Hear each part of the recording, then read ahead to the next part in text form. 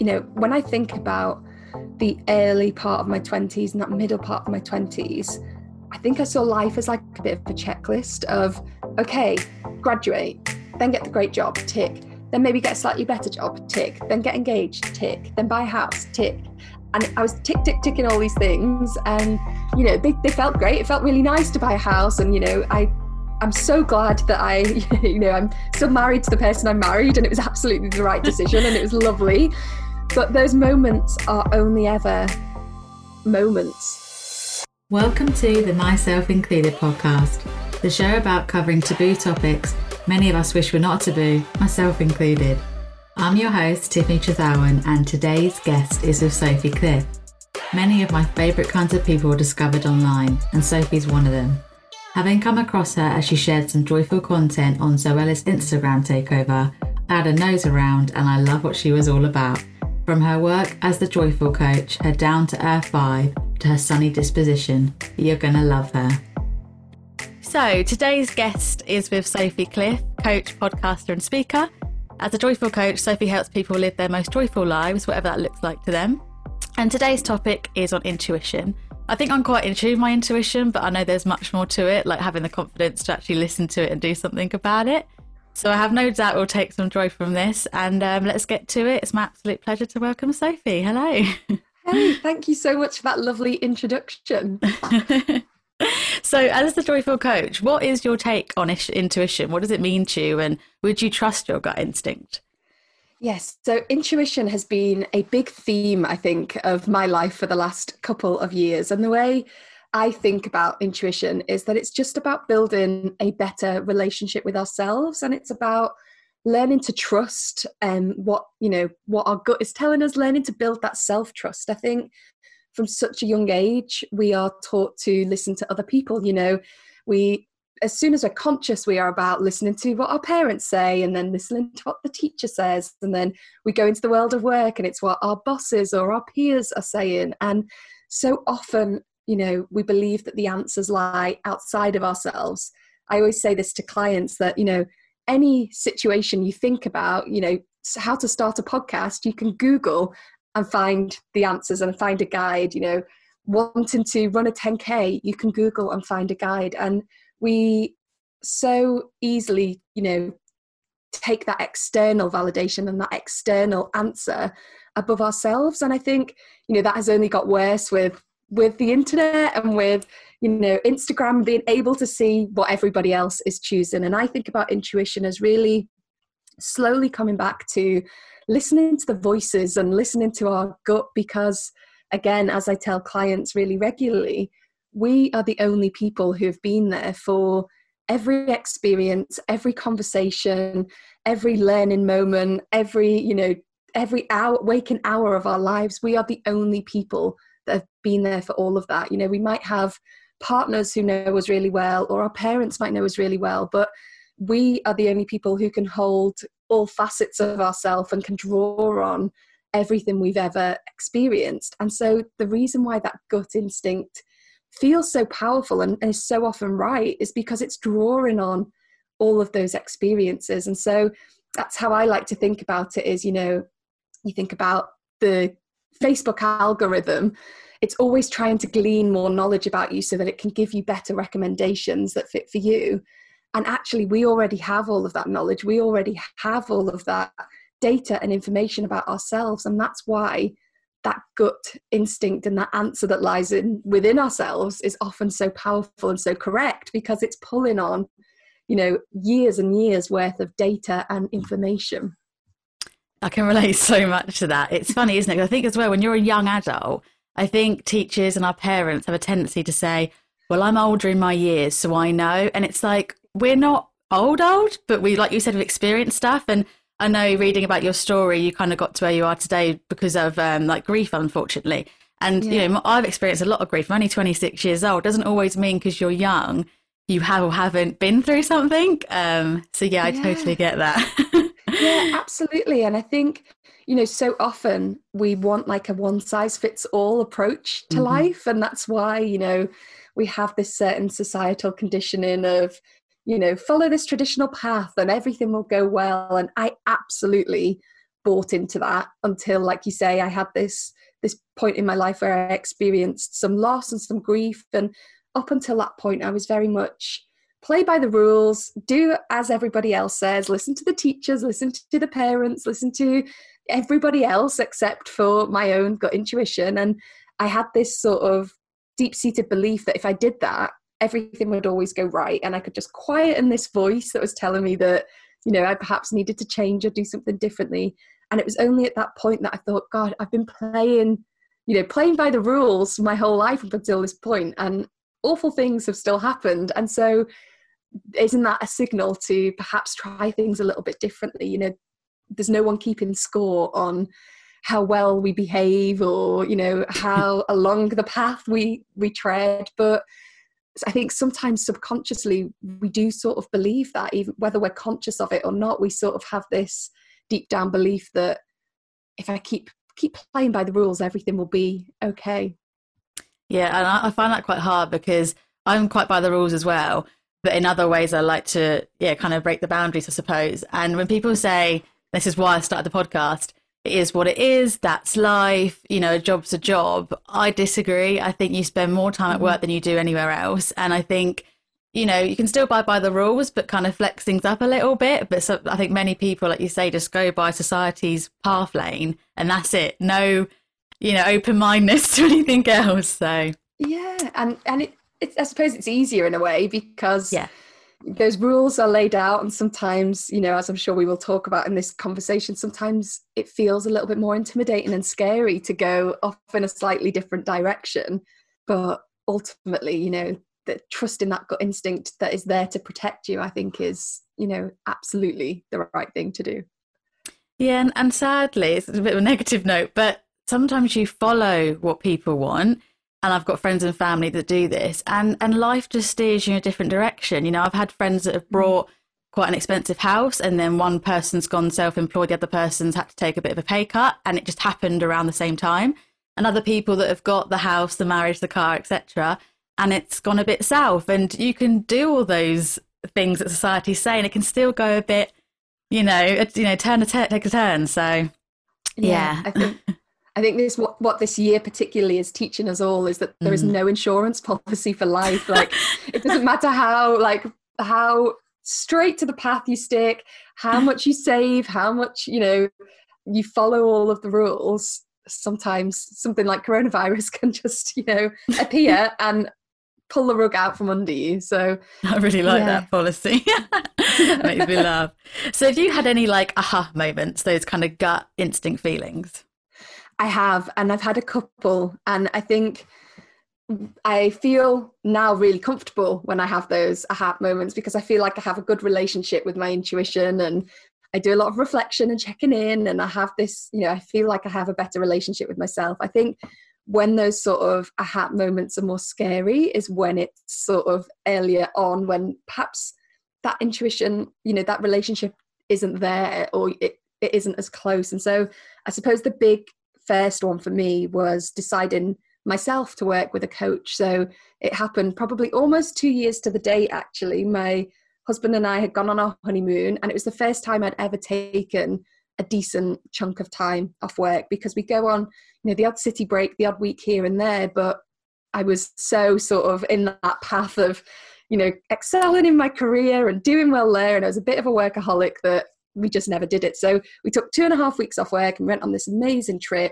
and having that sort of step back from reality, I think, helped me to sort of listen to that intuition a little bit more, because the noise of general life had dimmed for that time that we were away. And I remember sort of the second week of the holiday starting to think, I really didn't want to go back and just get stuck into, you know, how life was before. And I'd had this little niggle for a while, probably for a good 2-3 years, actually. The career path I was on wasn't quite right. But again, you know, instead of listening to that, I thought, I'll get a different job and maybe that'll make me feel better. Or, you know, I'll do some things on the side and maybe that will plug the gap. And I was looking for any other answer other than the thing that was staring me in the face, that was, you need to make a change. And it was while we were on that holiday, I can remember so vividly sitting in a hotel room in San Francisco, and a lady that I'd been following for yonks, who I really admired, put up on her Instagram story saying, I've got 2 slots left for coaching this year. You know, when they're gone, they're gone. And something in me just was like, yep, that I need to work with this person, and I need to face this reality that I want to make a change. And it was so scary. It was a big investment. It was totally out of my comfort zone. I had a very traditional career path. I worked for big corporates like the Walt Disney Company and Hallmark Cards and, you know, tech startups and things like that. And so it felt like such a switch, but there was just something in me that was like, right, okay, I've got to do this. And I think that actually was the starting point of me building that relationship with my intuition, because I listened to that and straight away I knew it was the right decision. And I think that is a big part of it. Something I talk to clients about a lot is it's about reflecting on the fact that those decisions that you listen to, you know, when you listen to your intuition, go right, because we are so good at imagining the worst case scenario. We are so good at thinking, if I do this, what is going to happen? How is it going to negatively impact me? And actually being able to reflect and go, I trusted my gut here and it was the right decision, really started me on that path, I think, of listening to it more. And then I think the other big aha moment, and I suppose the moment when I realized that I did have this better relationship with my intuition, was again similarly about this time last year. I was still working in my previous role in a tech startup, and my boss called me in for a meeting and basically gave me a bit of an ultimatum, in the sense that she said, we are restructuring. We've got this brand new role that we'd like you to take. It's bigger. It requires more time spent down in London. I live in Leeds. So, you know, it was a lot more travel and that kind of thing, but it was bigger. It would allow me to have more interaction with the board, and, you know, would have been a real career defining moment. And the opposite was that if I wasn't to take that role, my current role didn't exist anymore. So it was either take that or decide to, you know, leave the company. And even as I sat there, even as she was saying to me, I could hear this voice inside of me going, this is it. This is the time. This is the sort of pivotal moment you've been waiting for to make this leap and find this courage. And, you know, I still had that little dance back and forth of talking to family and talking to my husband and, you know, writing the good old pros and cons list. But I knew I can picture myself so vividly sitting in that office room and thinking, nope, this is it. I know what to do here. And I think it's such an empowering feeling, and it is so scary because that obviously then, you know, catapulted lots of change and lots of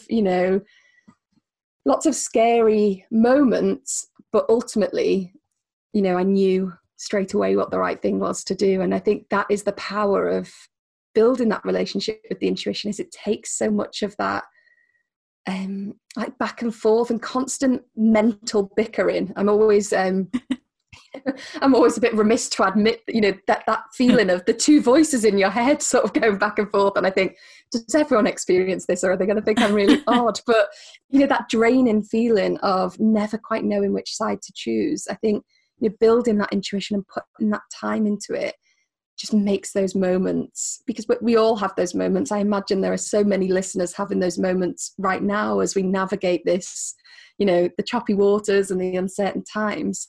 But the more you can sort of understand and listen to what that voice is saying, the more, you know, the easier it is to make those decisions ultimately. Yeah, I don't know about you, but I can be quite an overthinker, and yeah, sometimes by the rules, but I've always wanted to do stand-up comedy. And years ago, I saw a course, and I don't know why, just things like the fact it was in London didn't quite work, so I didn't go ahead with it. Then I came across a really cool brand, and they were doing a one-night workshop, and I did not think for more than 3 seconds. I signed straight up. I just knew from following the brand and just knowing my intuition, and I knew that even if I didn't do the stand-up night, I could just meet some great people and just give it a go. The night couldn't have gone any more better. It was a phenomenal evening, like, yeah, best experience ever. So it really goes to show. And my next question, kind of thinking about how I ignored the first course, was, do you think sometimes listening, or in fact ignoring our intuition, can bring happiness, even if just for clarity that it's not the right time for something?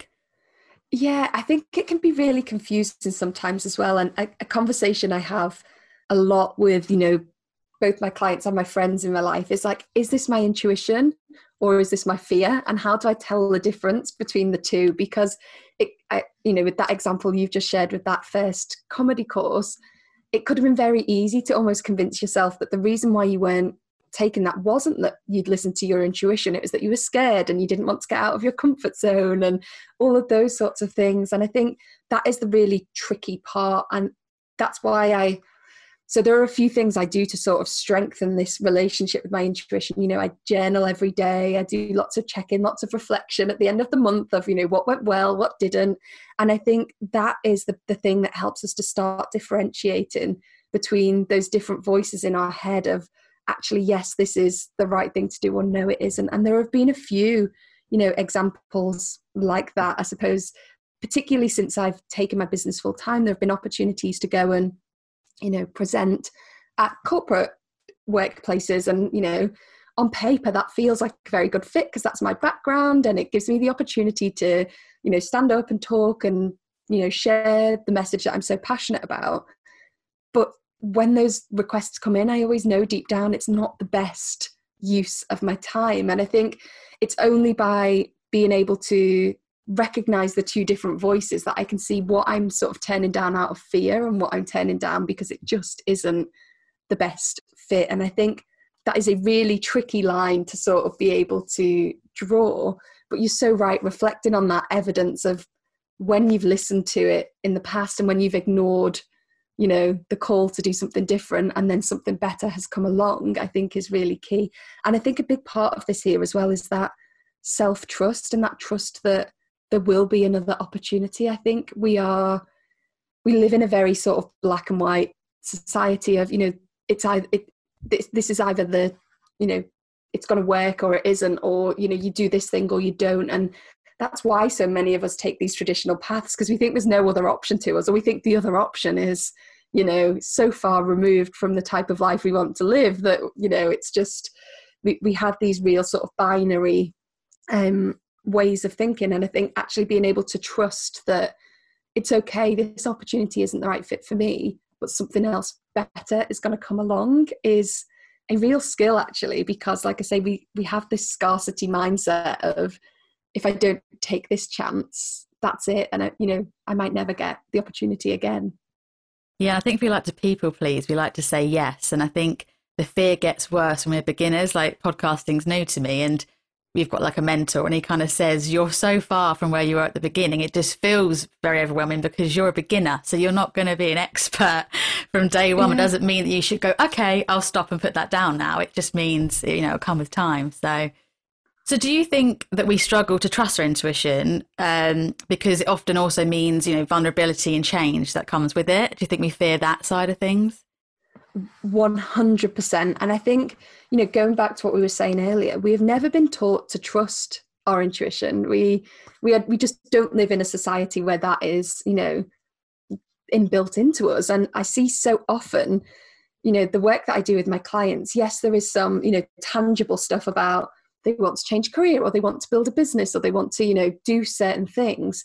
But actually often when we get to the end of the 6-month process and we reflect back on what's happened, what happens in that time is that we've just worked together to help them build that trust and help them build that, that relationship with their intuition and start to trust that they have the right answers. So I think there is a lot of fear, and I think there is a lot of, particularly what you said there about vulnerability. Doing things against the grain feels so scary. And I know for me, even when I, for example, the decision about leaving my safe, secure, job and going out into the world of self-employment and building my own business, even though I 100% trusted my intuition that was right, it was still really uncomfortable to have that conversation with my boss at the time, or to tell certain friends that, this was the decision that I'd taken, because they perhaps, I think often the reason why we fear other people's judgments is we know that they might see it as a bit of a reflection on themselves. And so, for example, friends who I'd been on a similar path to, sometimes we think that they will believe, why don't you trust that we're all in this together, or we're all on the right path? And they see it as a bit of a rejection of what they've chosen sometimes. And I think that really does build that vulnerability. But I love, I know you've mentioned before that you love Brené Brown, and I do as well. She is absolutely like an icon to me. And she talks about how you can't have joy without vulnerability. They are absolutely linked. And that is something that I always try to remember when I'm trying, I'm taking a big leap, or I'm making a scary decision, or I'm trusting my intuition against, everything that protective part of my brain is trying to tell me.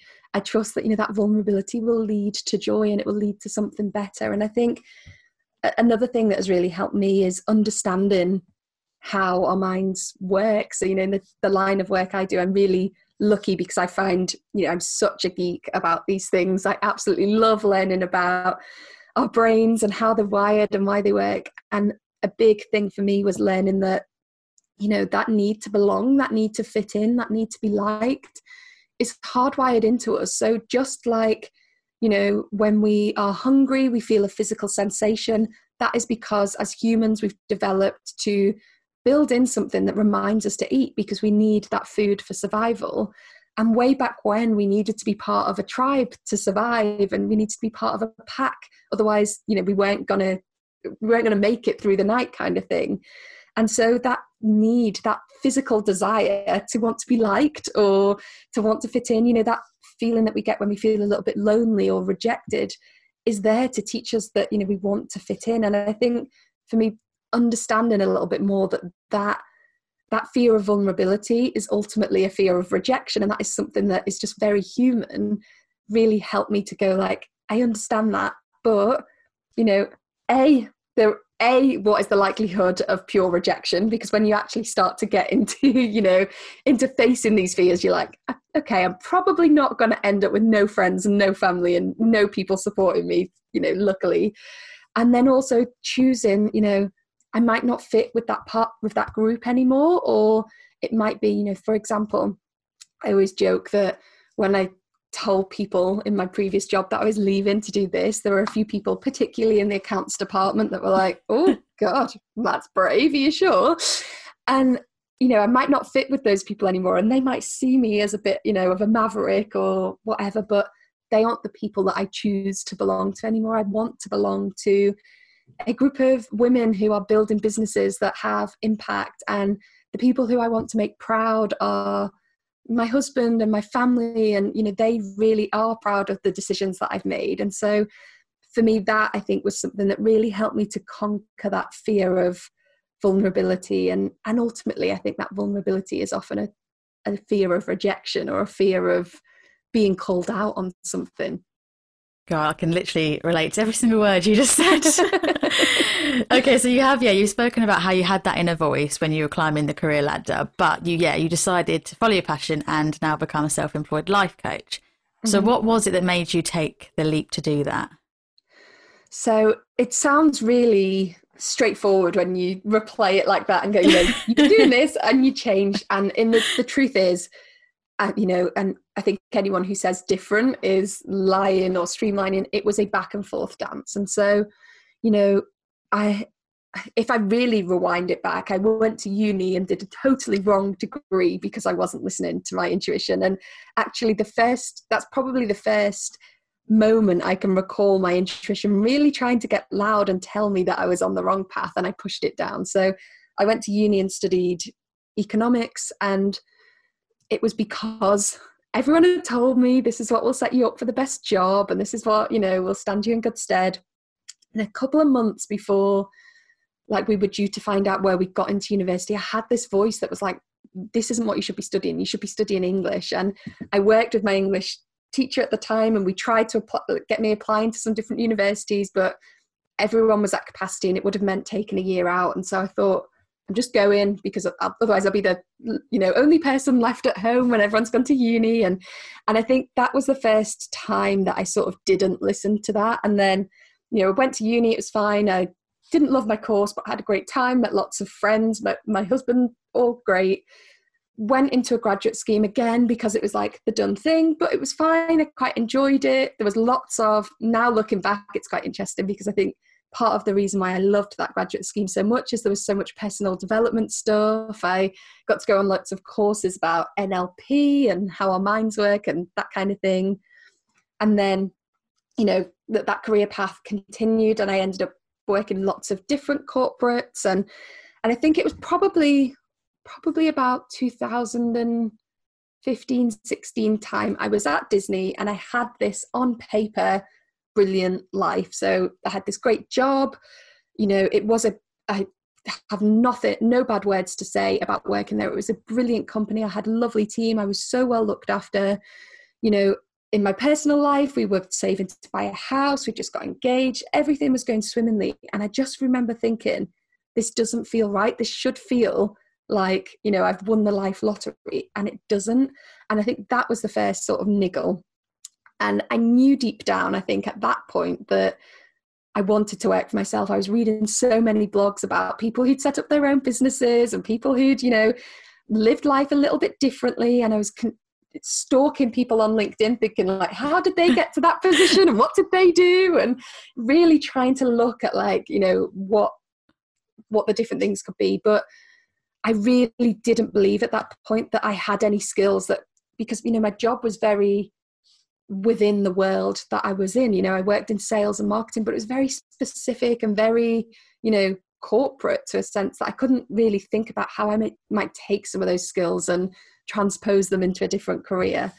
And so what I did at that point, in 2017, I think it was it was around that time, instead of listening to that voice that at that point was really strong saying, this isn't right, I just went and got a different job and thought that would, fill the gap and almost like be a plaster over what I was feeling, and it would be fine. And again, I think whenever we start anything new, we do get that surge of energy because change is good. And, again, similarly, it was a brilliant company to work for, had some great friends there, had some brilliant opportunities. And in hindsight, those opportunities have definitely helped me on this path. But I'd basically just, tried to fill that hole with something that I knew wasn't quite right. And I think that's where it got to that point in 2018 where I thought, I've got to explore something different here. I'm never going to feel satisfied. I'm never going to find the perfect job. I need to build it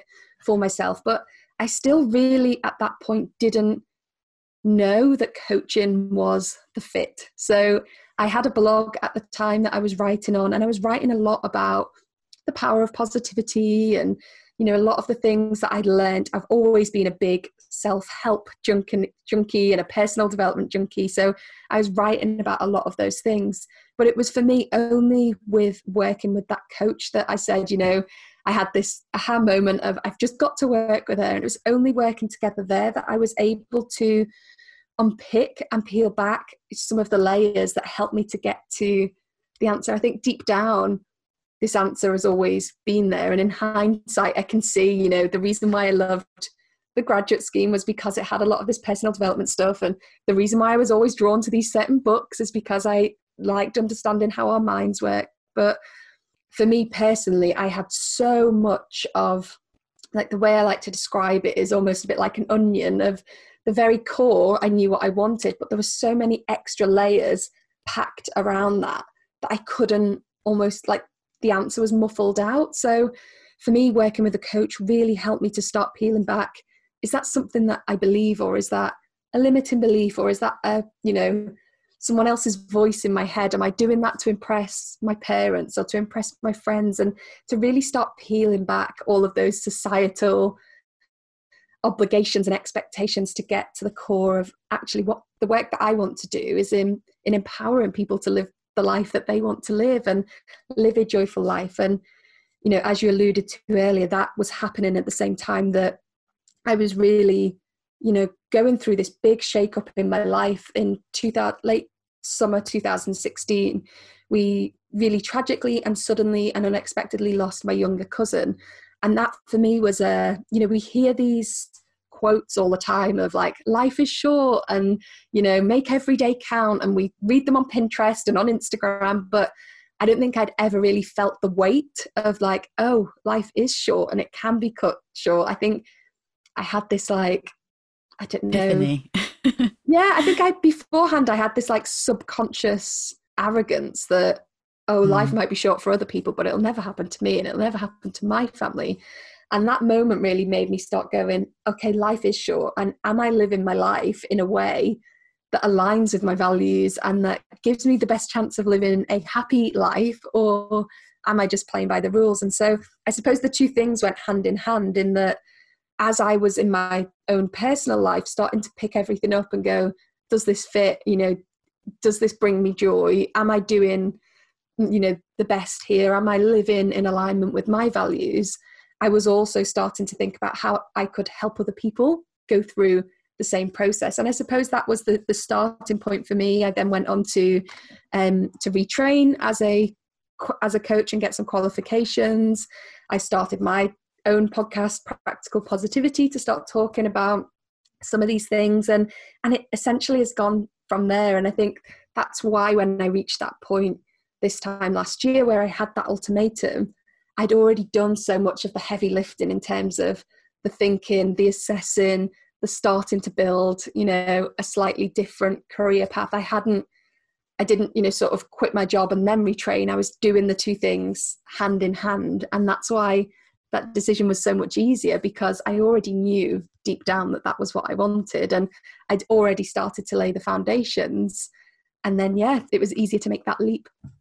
Rest is history. Yeah. Yeah, I know a few people, myself included, that works in marketing. And I think you might not have, say, a degree in something or, say, an NLP certificate, but because marketing requires a lot of people skills, I think you can quite easily kind of go into different avenues. So, yeah, it's really exciting. So did you experience any backlash when you made that decision? I know you spoke about the accounts department. Yeah, there was I think I always expected that there would be some from both the company that I was in and from previous places I'd worked as well. You know, now I can see that those people only really knew me within that corporate setting. And so it did feel really strange, because the version of me they were used to seeing was the one presenting at the big meeting on a Monday and, you know, very straight-laced and professional. And I think that is a big part of intuition, actually, is being able to be our authentic selves all of the time. And I absolutely wasn't. I was a different person at work than I was in my personal life. And I always felt like I had this sort of split personality. So there was, you know, some there, and I can understand it now, because they didn't really, you know, to them, it would have just seemed like such an extreme thing to go from having this very, you know, and successful corporate career. You know, I was doing well within it. They couldn't understand why I would throw that away. And there was a little bit with friends as well, actually. And it's interesting. So within my friendship group, there's a real split. So my friends from home and who I grew up with are very, very mixed. Like, some are creative types, some are teachers, but we're all, you know, none of us really understand each other's careers. And so they straight away were like, sounds good, go for it.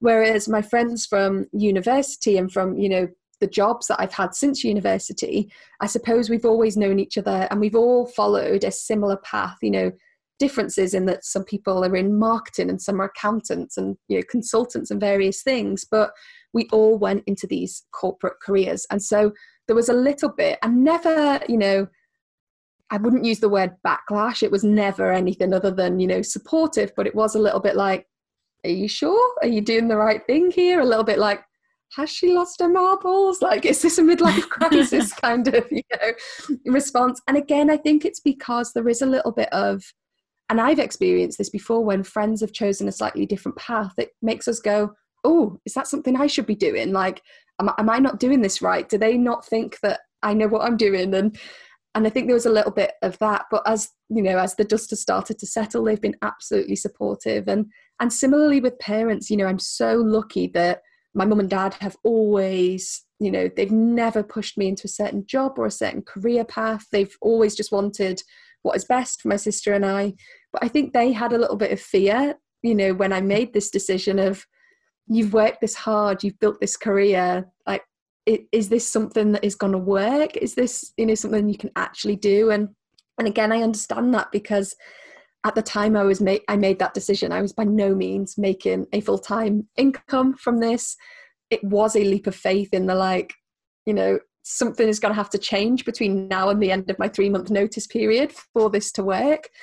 But, and again, as soon as they saw that, you know, I was putting those measures in place, I could do these things, I could explore more, they were 100% behind me. But I suppose there was that little initial wobble of, are you going to be able to pay your mortgage doing this? You know, is this a dream? You know, are you sort of shooting for the stars when we should be, you know, like you said, there's so much of this rhetoric of, well, work's meant to be boring, work's meant to be hard. And I think perhaps there was a little bit within, you know, friends and family of, so you don't like your job? Nobody likes the job, you know, what of it?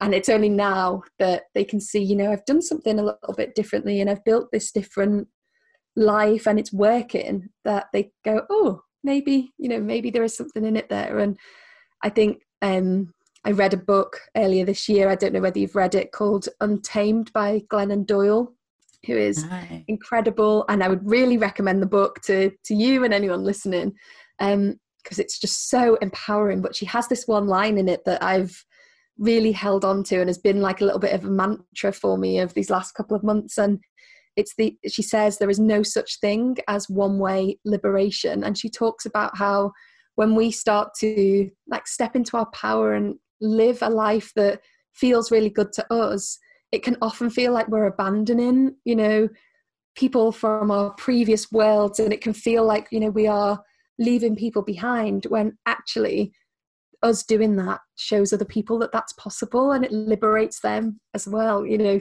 if we can build something that is successful and feels good and allows us to live this most joyful life, it liberates other people to think that that is a possibility for them. And I think that is a big key theme behind the work I do, and why I'm so vocal about the fact that, you know, it might be better from a marketing perspective for me to say, oh yeah, I've been doing this my whole life and, you know, I just fell into it and it's great and I'm an expert. Whereas I'm so passionate about sharing the fact that that wasn't the case for me, because I think it liberates other people to believe, okay, yeah, she was on this wrong path and she's changed, and what might that look like in my life, and what might that mean for me? Yeah, it's interesting because you took the plunge at quite a critical point of the kind of getting engaged, getting the house. But I often wonder that there's always things we need and want, and there's always things coming up, and it's probably never going to be a good point. And because you had, sadly, the grief with your cousin, yes, it probably was the worst time for you to do it, but then when is there a good time, you know? And I think that's really interesting, that when you took the plunge.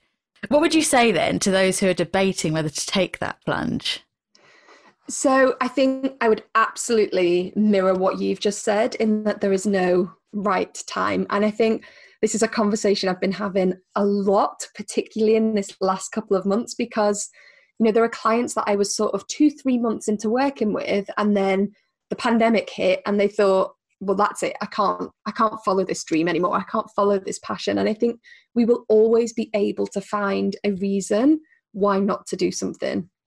And, you know, our brains are really creative.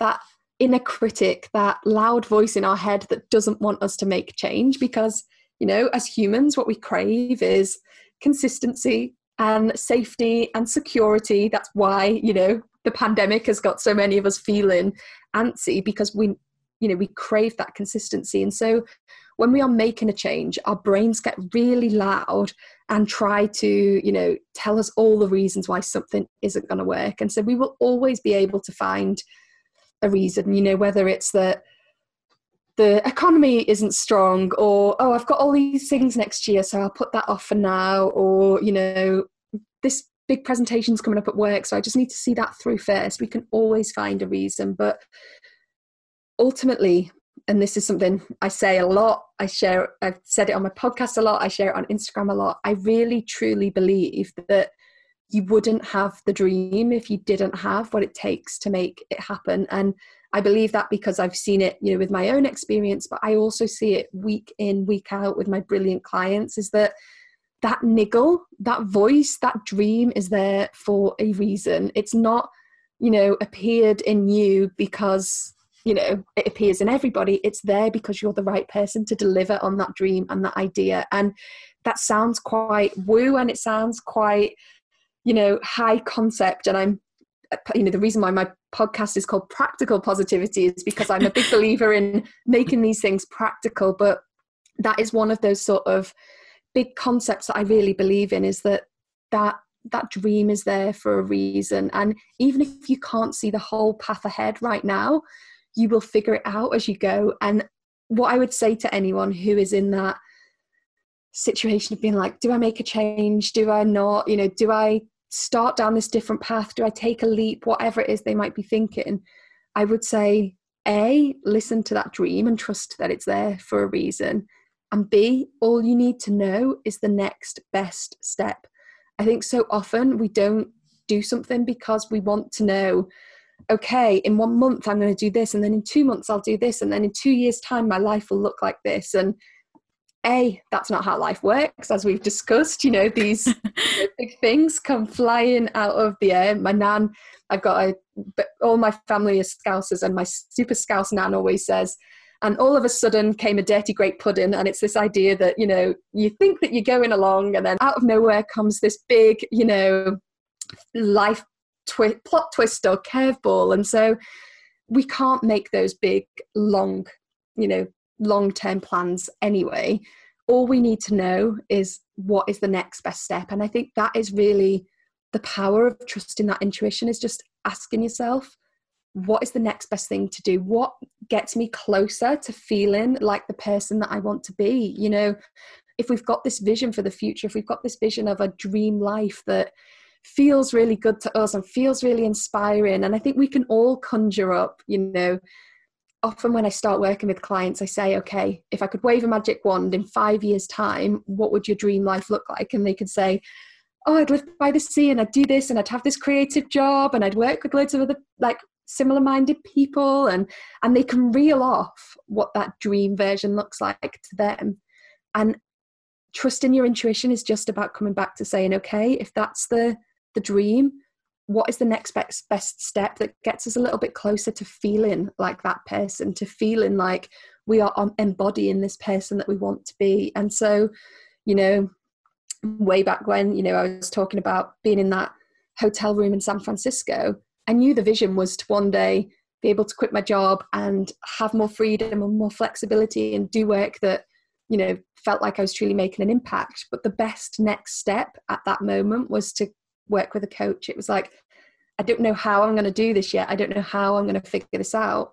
But the next best step that gets me to feeling like that person I want to be is making this investment in myself, committing to something, stopping just talking about it and actually putting some action behind it. And then, similarly, when I was sat having that conversation with my boss, I didn't know exactly, how I was going to go from earning a little bit of money on the side to this being my full-time income. But I knew that the next best step was to, start my 3-month notice period, get the ball rolling, and start figuring things out from there. So I suppose they're the two big tips I would say, is that trust that dream is there for a reason. We are so good at convincing ourselves that it's a pipe dream and we can never make it happen and it's not for us, or people like me don't get to do things like that. We're so good at coming up with all these excuses. But if you can just flip that and start to go, this is here for a reason, and I'm going to start listening to it, and I'm going to start exploring it, and then also thinking, it's okay if I don't know every single step. It's okay if I don't have a critical date path mapped out of how I'm going to deliver this. I just need to know the next best step to get me feeling a little bit more like the type of person I want to be. Yeah, and I think, like you say, even if you're not following your intuition right now, as you just said earlier, the steps you had of the personal development you did, the NLP, that has got you to the point where you are today. I know in my career, I've had clients that became bosses, and bosses where I stopped working for them and came back for a different role. And I think all those things happened for a reason, to the next opportunity that I had. And in terms of making a leap, correct me if I'm wrong, but I think I saw a client of yours say that they didn't necessarily leap to a whole new different venture, but they found a new role in their current business that they work for. So that was nice, that it was a bit more they're following in their kind of more comfortable environment, not necessarily a massive leap into being self-employed. And I really like seeing that. Yeah, I honestly believe, because I think there is a lot of noise online at the moment, you know, depending on who you follow and which camp you're in. There's a lot of noise that sort of, that, you know, living life a little bit differently and, you know, doing things on your own terms. But actually, when you start to see it, it looks like everyone's living life quite similarly, and that they want this, you know, to build their own business and be self-employed and all those sorts of things. And I truly believe it isn't for everybody. You know, I've got friends who absolutely working for themselves is their idea of hell. They like going into the office every day. They like knowing what they're doing. But you're so right. The more we can get clear on those sort of internal values, on what we are really good at, on what that vision for the future is, the more we can start to have those conversations and start to shape our lives a little bit. And I think, again, it's something that we don't feel is available to us because we're not taught that, you know, you could tweak that current role or you could have that conversation with the boss. And I loved sharing that piece of feedback from the client you mentioned, because it was just a real reminder that, you know, you don't ask, you don't get. Sometimes we've got to forge these paths, you know, for the first time ourselves. And I think you're so right about what you said about, you know, all of that previous experience. I think for me, when I first started retraining as a coach and deciding to go down this path, there was a little bit of like grief there of, I've spent 10 years in this other world, and has that all just been for nothing? And I think that was something I had to wrangle with a little bit. And where some of my fear of change came in was, you know, I've dedicated a lot of time, I've sacrificed a lot in this last decade to get to this point in my career, and now I'm going to change it. And, you know, that voice and that desire for change was so strong that I went ahead and did it anyway. But what I can see now is that actually there's so much of that experience that I use every day. So, you know, I host quite a few different group coaching programs, and that involves me, you know, turning up, delivering a presentation, telling a story, helping people apply tools, helping people, you know, building a bit of a community. And actually in my previous role as a salesperson and as a account manager, so much of my, you know, job was about honing that presentation, getting that story just right, helping people buy into a bigger vision and helping people to apply change. And so it's easy to see it as, again, very binary of, I'm going to take this different direction, I'm going to do something different. But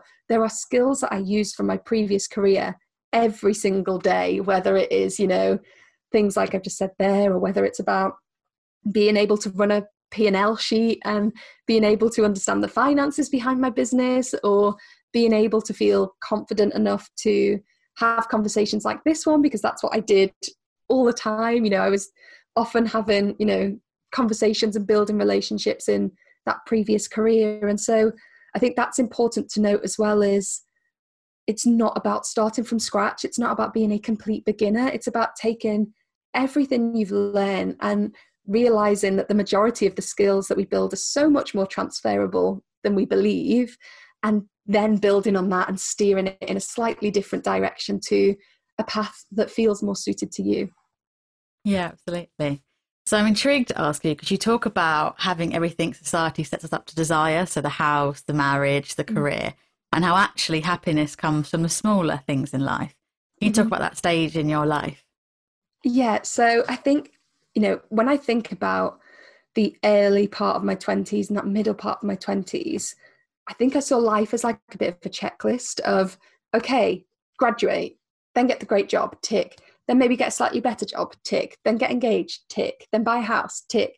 And I was ticking all these things. And, you know, they felt great. It felt really nice to buy a house. And, you know, I'm so glad that I'm still married to the person I married, and it was absolutely the right decision and it was lovely. But those moments are only ever moments. You know, it's not that you get married and you suddenly get an upgrade to feeling 100% all the time. You're still the same person, and you have this lovely weekend that is incredible, but then you come back down to the same level that you were at before that wedding or before you bought the house. And, you know, there's this idea, the myth of arrival fallacy. We think, once I get that job, or once I lose 10 pounds, or once I save 10 grand, I'm just going to feel like a much happier person. But the science tells us that we see this, you know, if you think about it in terms of a graph, you see this spike of happiness once you achieve the goal, and then very quickly you come back down to the same level you were at before. So what I believe is that a much better way to improve our well-being, to increase the amount of joy we feel within our lives, is to focus on the little things, because it's the little things that are going to raise that base level a little bit higher. And it's not to eradicate the highs at all. We still want those happy moments and those precious moments, but it's about making sure that when you come back down to the base is higher than it was before. And so for me, there are a few things that I found really shift and improve that base. The first is gratitude, and gratitude is really about coming to those simple everyday things. When I think back to, when I was 25, 26, and I was on this rat race of chase, I wasn't present in my day-to-day at all. It was about get to the weekend because we're going on that city break, or get to next year because we're buying the house, or it was constantly future focused. And gratitude really helps us to ground ourselves in, I'm so lucky to have the people I have in my life. I'm so lucky to do this work. I'm so lucky to have this roof over my head. And it takes away that comparison layer, because I think when we're constantly on this sort of achievement checklist, we are looking at everybody else in our life, and we're sort of thinking, whether we like to admit it or not, how am I doing against these other people? Have I got more ticks on the list? Am I reaching the milestones at the time I'm supposed to reach them? And that makes us miserable, because we constantly feel like no matter what we achieve, it's then about the next thing. So that gratitude, really rooting in the present moment, I think is really important.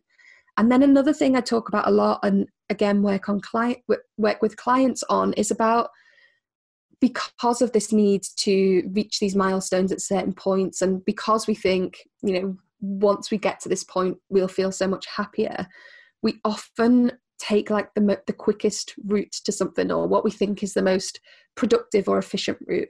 And we don't think about what is actually going to make us happy in the process. So an example that I'm sure lots of people will be able to relate to is every January we go, oh God, I feel all sluggish. I want to feel a little bit better. So I'm going to go to the gym 5 times a week, and I'm going to go on a diet, and I'm going to cut out all alcohol. And that's how I'm going to start feeling better.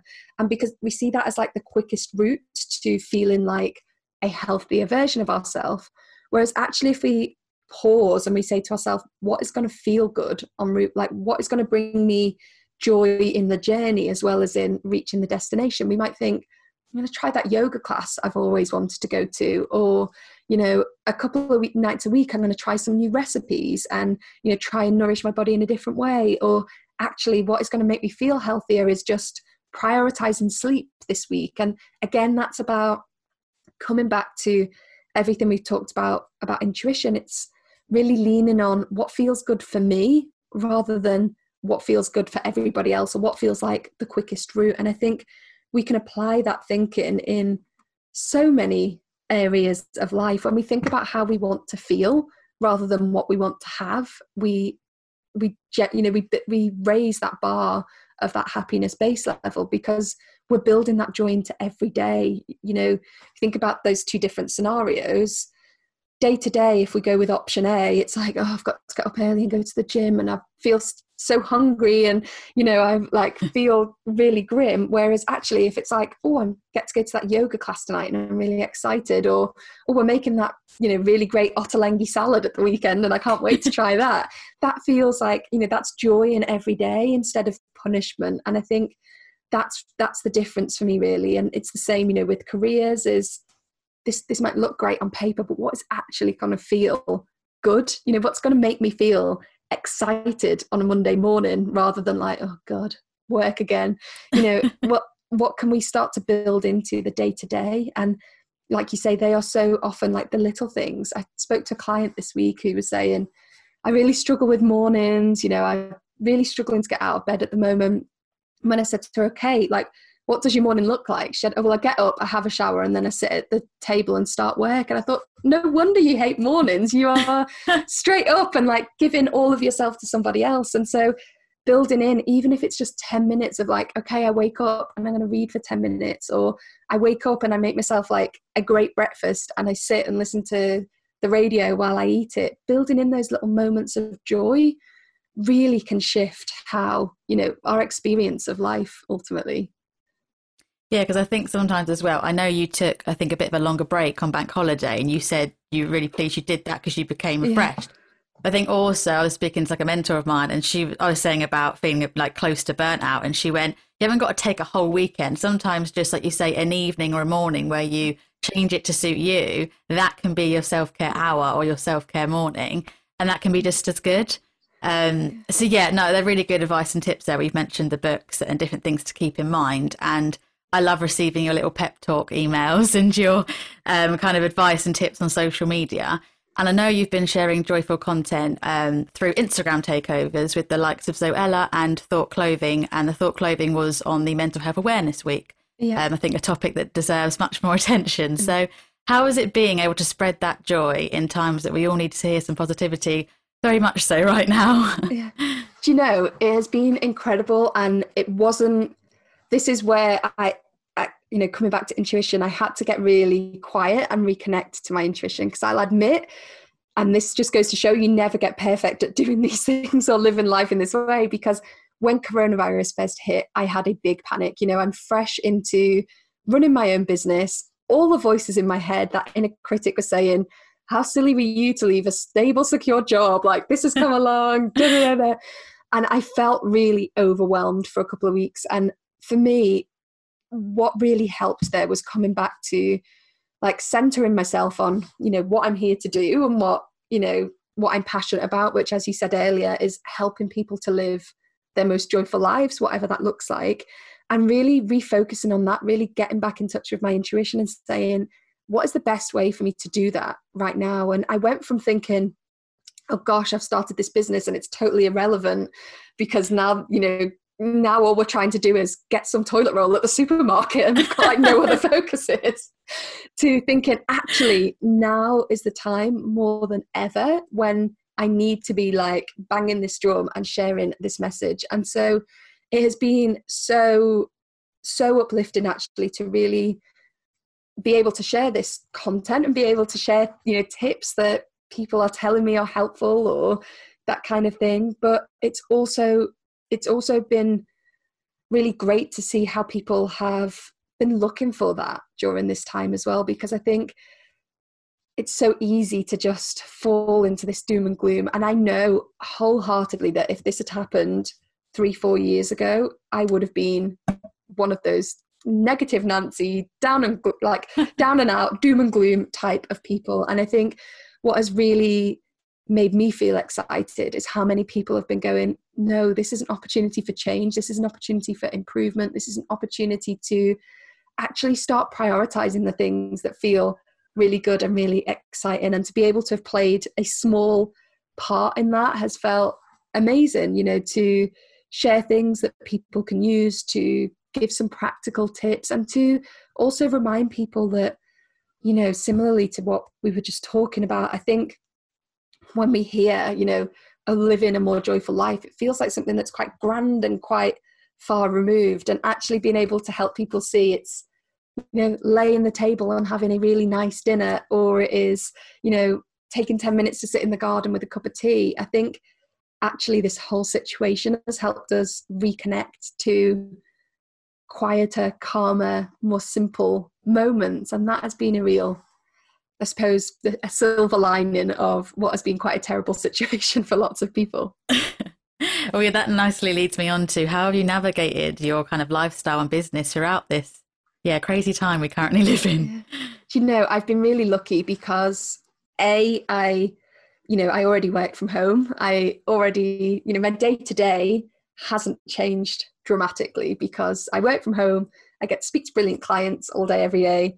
My husband has been furloughed, so he's been, cooking amazing meals and bringing me coffee to my little office room. And so that has been, I know lots of people who have had it a lot more difficult throughout lockdown, whether that's, managing with small children or having changes in work circumstances and stuff. So I felt really lucky to have my work as a distraction, and not much has had to change there. I do most of my work online anyway.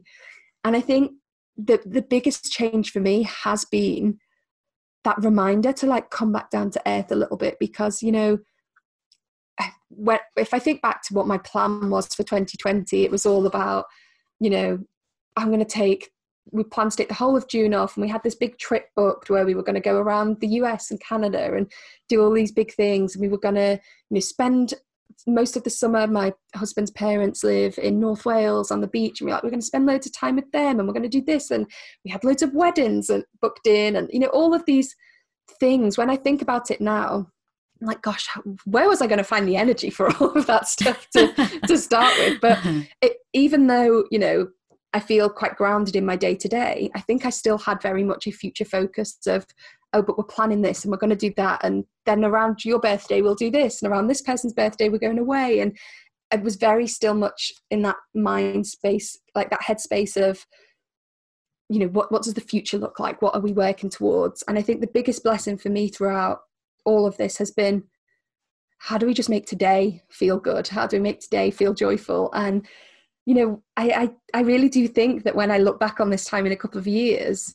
it will be the nice things like cooking more with my husband, or like sitting in the garden doing a jigsaw, or going for nice walks. Really just engaging with the present moment has been incredible, really. And I hope it's something that I can hold on to, and we can all collectively hold on to as we start to get back to normal. Because I think for me, it's really really made me realize, and again, another reassurance that we don't need all of these big shiny moments to feel happy. We can feel happy, catching up with my nephew on FaceTime for 10 minutes, or like I've been planting some things in the garden for the first time ever. And honestly, the thrill I get when I see another shoot popping up, I'm like, oh my God, this is amazing. And they're all things that had we had, this big road trip and all these weddings and all these things that would have been lovely, we would have missed out on a lot of that day-to-day joy. And I think experiencing it from the other side has really reminded me to keep a better balance of the two moving forwards. I am excited to be able to travel again at some point in the future, and I want to be able to spend more time with friends and family, but not at the expense of all of the other stuff.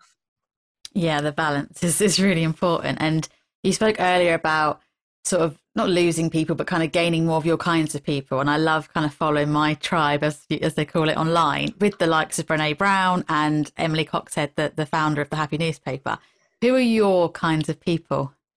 So I would definitely agree with you on both of those. I love Brené Brown. I love the work that Emily does. I think a couple of others that I would add to the list are Glennon Doyle, who I mentioned that brilliant book earlier on. She just has such a evocative way of writing and helping you realize. She talks about intuition as the knowing, like this deep knowing inside of you, and she writes so beautifully. I love Lucy Sheridan, the comparison coach. I think she's so great.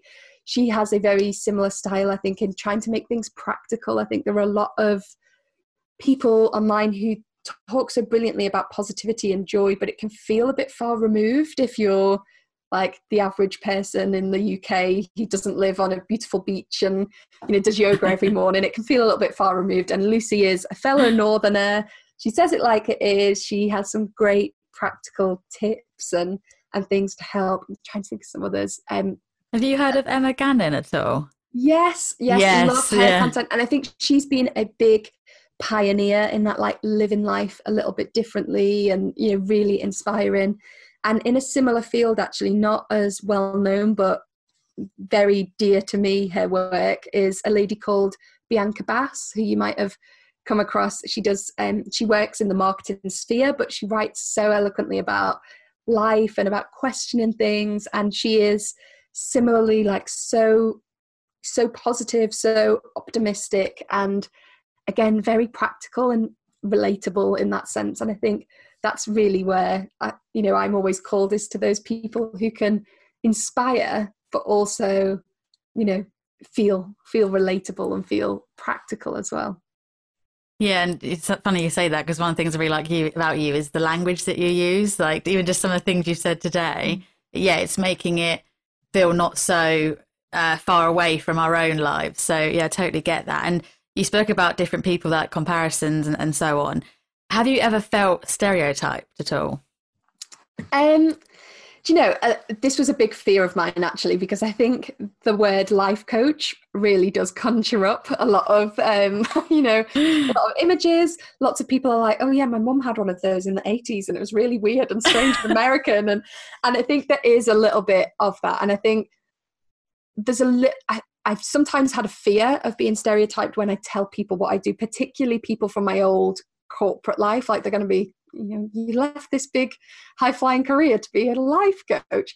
But actually, I think what's really helped me with that is bringing my whole authentic self to the work that I do. And I think it could have been tempting to go down a route of, following lots of other coaches that are out there and following lots of other people in this space who are very aspirational. And, when I think about the word life coach, it's still in my mind, conjures up someone like living on a beach in Bali and drinking a green juice every morning, and it being very far removed from my life here in Leeds in a little tiny terrace house, where it's constantly grey. And I think being able to not feel the need to portray a different image, being able to, I suppose, stand authentically in who I am and bring that to, the table has really helped. I remember when I first started my podcast a couple of years ago, my biggest fear was that all of the other podcasts in the space that I, talk about were either American or they were very well spoken, very, well educated. I think you can probably picture the sort of very specific accent. And I thought, God, who's going to want to listen to like my big northern mega mix accent talk about this stuff? They'll think, who is this person? And that was what my imposter syndrome was telling me. But I think actually being that way and bringing that element to an industry that is very, can look and sound very much the same has actually worked in my favor and helped me to feel, if anyone wants to stereotype me, that's okay, because I know that I'm just me and I'm just doing, the work that I feel passionate about, and I'm doing it in my own way. I'm not trying to keep up with anybody else or do it in anybody else's style. And I think that has helped is, bringing that authenticity to it. Yeah, it's funny. I used to do the marketing for a business coaching franchise. So I would meet people and I would even be the coach, but it was like straight away, oh, you're a business coach, you're a life coach. And then I had the title evangelist, which brought a whole other kind of religious background as well. And I think you do see a lot in person and social of different types of coaches, and particularly with their experience. And you see people saying, I'll get you 10 digits of money tomorrow. And there is kind of a trust there. But I think like any PT or therapist or life coach, it's about finding the right one. And you can definitely find that. And I'm often titled highly sensitive, but I'd argue I'm more highly empathetic.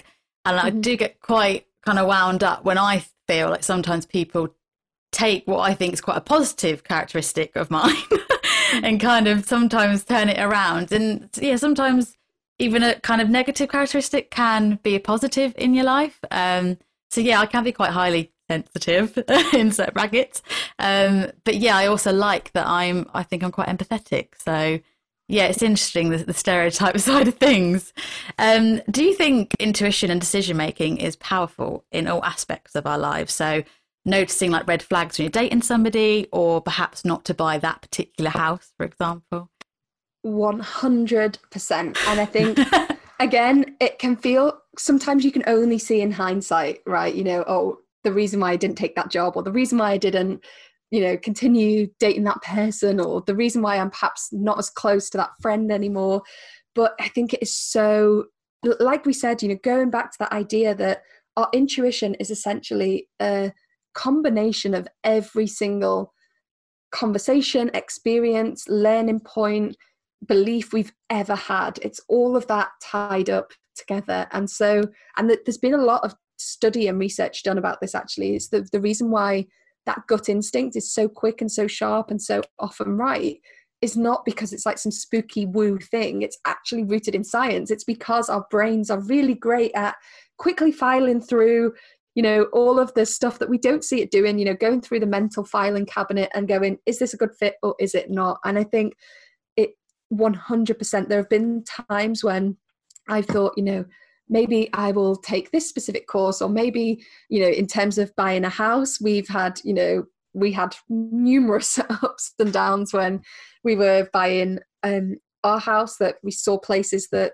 felt great, saw places that didn't. And funnily enough, I suppose a more recent intuitive experience, we've been talking for years about getting our garden done, like and ahhing, whatever.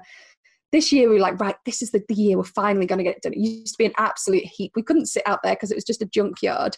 And I don't know why, because it wasn't something that we had the budget for, because we were planning to go on this big trip in June.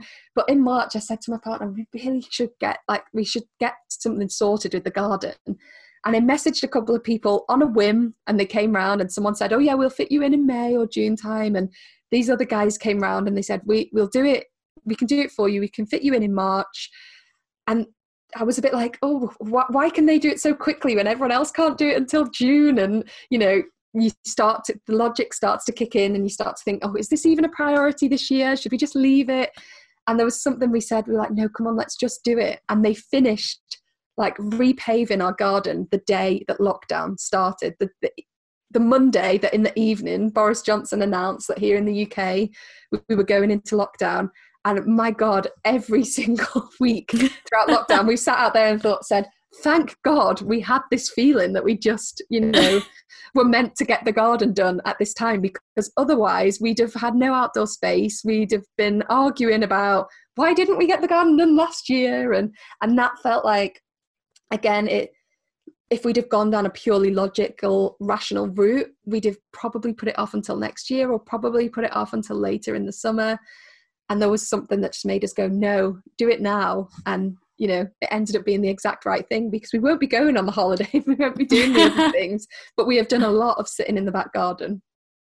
Nice. Yeah, I think, as you say, lockdown's been an individual experience for everyone, because I live in a village as well, and I can go on lovely walks, but a friend of mine doesn't have a nice village to live in, so she can't do those nice walks. So it's been a fascinating conversation. So thank you so much for your time. Thank you so much for having me. I've thoroughly enjoyed it.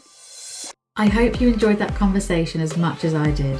As I listened to Sophie, I couldn't help but think my thoughts exactly.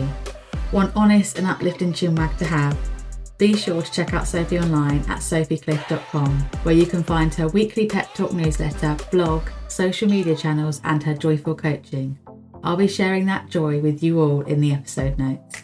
Speaking of someone who's signed up to her workshops, programs, and coaching, I'd highly recommend adding some joy to your life with Sophie. I'd love to hear if this conversation with Sophie brought you some joy. Share your thoughts online at Myself Included Podcast. Before I go, I will end with, the goal is to laugh forever with someone you take serious, unknown.